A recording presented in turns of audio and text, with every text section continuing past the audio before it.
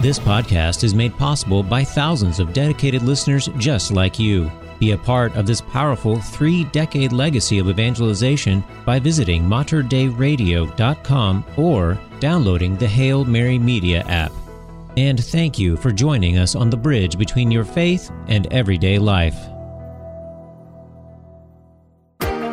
Welcome to Sunday Commentary, a weekly program designed to break open the Sunday Scripture readings. Join us as we listen to God's Word and seek to grow in our love and understanding for the good news in our lives. And now, Sunday Commentary with Kevin Doran and Carla Wehrman.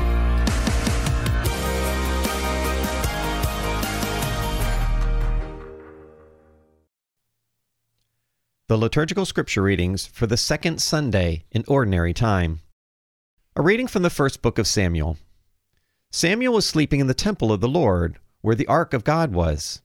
The Lord called to Samuel, who answered, "Here I am." Samuel ran to Eli and said, "Here I am, you called me." "I did not call you," Eli said. "Go back to sleep." So he went back to sleep. Again the Lord called Samuel, who rose and went to Eli.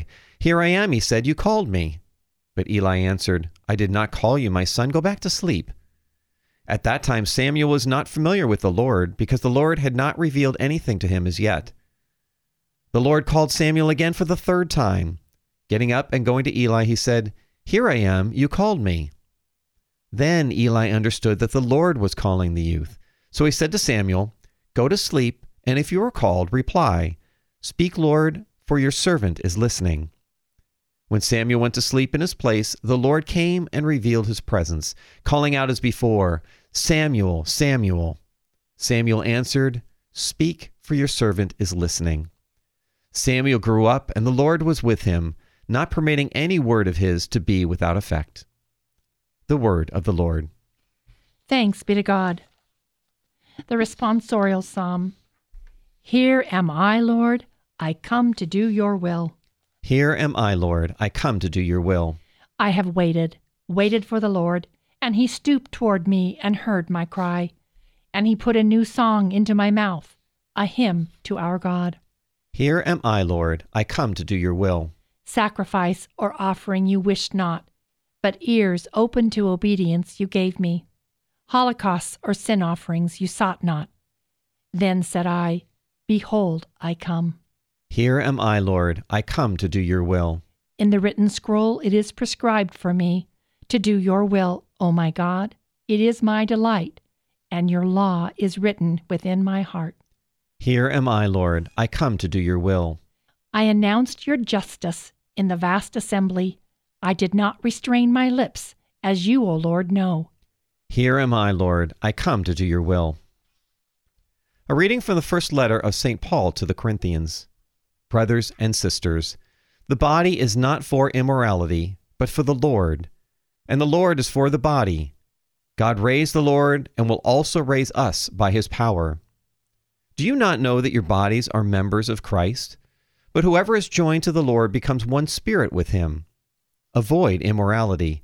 Every other sin a person commits is outside the body, but the immoral person sins against his own body. Do you not know that your body is a temple of the Holy Spirit within you, whom you have been given from God, and that you are not your own? For you have been purchased at a price. Therefore glorify God in your body. The word of the Lord. Thanks be to God. A reading from the Holy Gospel according to John. Glory to you, O Lord. John was standing with two of his disciples as he watched Jesus walk by. He said, "Behold, the Lamb of God." The two disciples heard what he said and followed Jesus. Jesus turned and saw them following him and said to them, "What are you looking for?" They said to him, "Rabbi," which translated means teacher, "where are you staying?" He said to them, "Come, and you will see." So they went and saw where Jesus was staying, and they stayed with him that day. It was about 4 p.m. Andrew, the brother of Simon Peter, was one of the two who heard John and followed Jesus. He first found his own brother Simon and told him, "We have found the Messiah," which is translated Christ. Then he brought him to Jesus. Jesus looked at him and said, "You are Simon, the son of John. You will be called Cephas," which is translated Peter. The Gospel of the Lord. Praise to you, Lord Jesus Christ. Carla, we are celebrating the second Sunday in Ordinary Time. Of course, ordinary does not mean boring. It means ordinal or counted. So we're going to now go ahead and go into several counted Ordinary Sundays before we hit our next season. Lent is on the way. That's right. Not far away. That's the beauty of our Catholic calendar, isn't it? It really is. Well, but I do want to mention in our secular world, the third Monday of January is always celebrated as Martin Luther King Jr. Day. And I, of course, want to bring back his well-known quote because I think we need it more than ever in our society. And he says, "I have a dream that my 4 little children will one day live in a nation where they will not be judged by the color of the skin, but the content of their character. I have a dream today." Mm-hmm. How important that is, even more so today, isn't it, as we live in our world of discord? Oh, yeah. On the Catholic calendar, on the 18th, we have also the Feast of the Chair of St. Peter in Rome. And that's a great day to maybe study up on that feast day. Beautiful. Well, we have a great theme today. I really see it as, how do we respond? How do people respond to God's call? We see that in the first reading out of the book of Samuel. And then, of course, we see that with the apostles in the gospel. And I am so intrigued by this first reading. I thought that it would be worth our time to spend a minute on why exactly was Samuel living in the temple with Eli the priest. So let's go ahead and take just a few seconds and look at that. So this goes all the way back to the mother Hannah and her husband Elkanah. Elkanah actually had 2 wives, Hannah and Peninnah. And Hannah did not have any children. Peninnah did. And that, of course, was a source of a lot of terrible things. Peninnah would torment her constantly. Poor Hannah. Right? Poor Hannah, right? And hey, I have children, you don't, whatever. So this was a terrible situation. So they would go up and do their offering once a year. They would have a meal at Shiloh. And there was Eli, the priest, there. Of course, Eli, who is in our first reading today. And Hannah just brought her prayers to the Lord. She says this, "If you remember me and do not forget me, if you give me your handmaid a male child, I will give him to the Lord all the days of my life. No razor shall ever touch his head." And she's just pouring herself out. Well, Eli's watching her. And Eli thought she was drunk, right? "Why are you drinking in the middle of the day? Sober up." And she said, "No, my Lord." Hannah answered, "I am an unhappy woman, and I have neither wine nor liquor. I was only pouring my heart out to the Lord." Then Eli said this, it's beautiful, "Go in peace, and may the God of Israel grant you what you have requested." Well, she does bear a son, and she named him Samuel.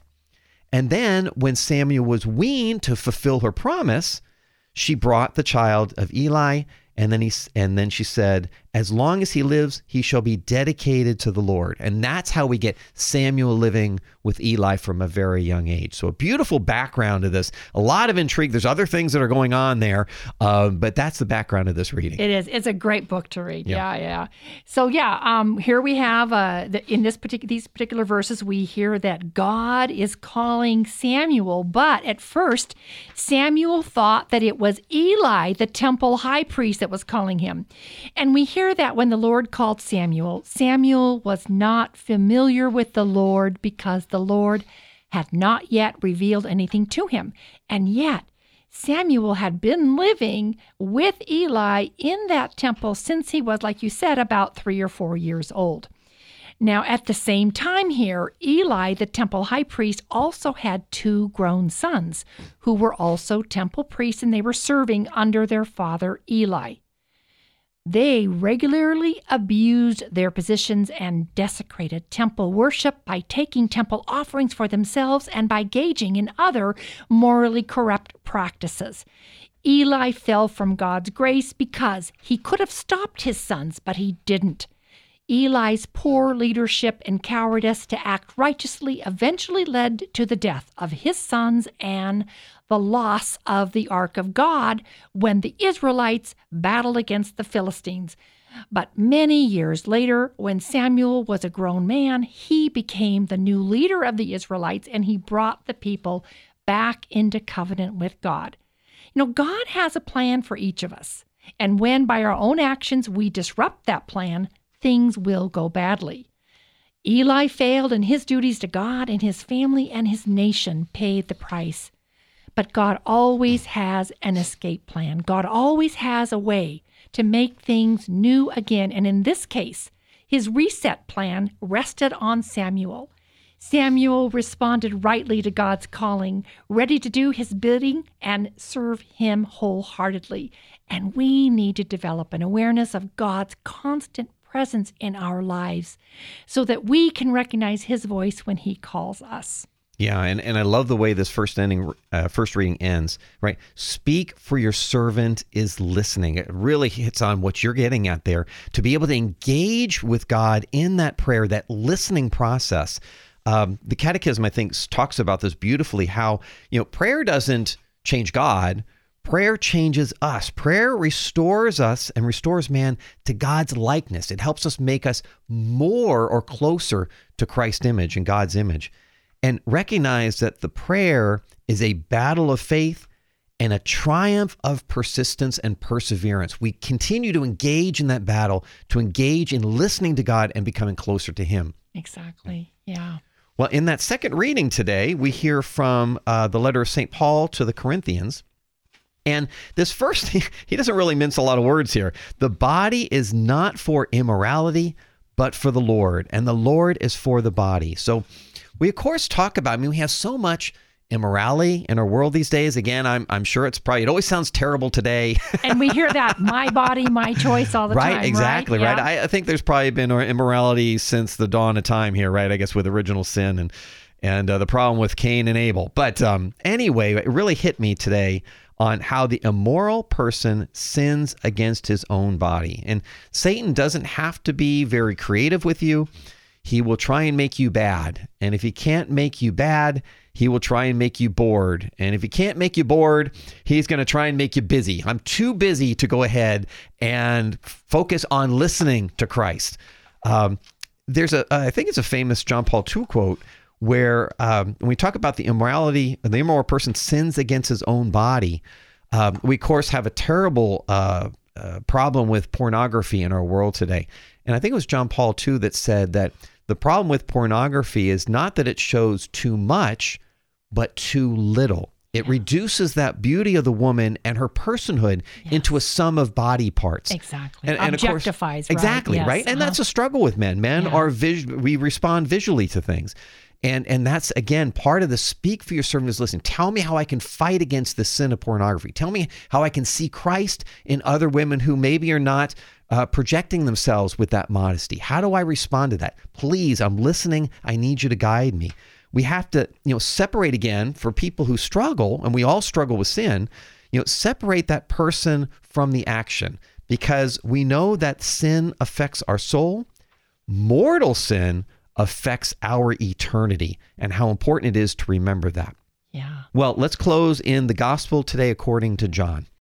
So the first thing Jesus asked these followers was, what are you looking for? And rather than give an answer, they asked Jesus where he was staying, and he invited them to come and see. Most people today, they really don't know what they're looking for. They know that something's missing from their lives. They know they're unhappy, they're unfulfilled, they're lost, they're feeling abandoned. And yet, if they were asked that question, what are you looking for? What will fill the void? What will make you happy? The answer would probably be, I don't know. And then there are those who finally come to the realization that they need help. They need God. And slowly they begin exploring the questions, where is he? How do I find him? And where is he staying? And for those with sincerity of heart, Jesus extends an invitation. And a relationship with Jesus is always initiated by Christ himself. It always begins with an invitation to come and see. Amen. You've been listening to Sunday Commentary with Kevin Doran and Carla Wehrman, produced at the studios of Mater Dei Radio. For more information about this show, go to materdeiradio.com. That's MATERDEI radio.com.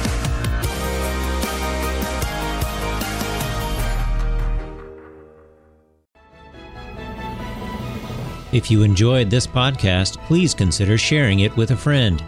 You can support this vital mission of evangelization through materdeiradio.com or the Hail Mary Media app. And thank you for helping us lead souls to Jesus through the Blessed Virgin Mary.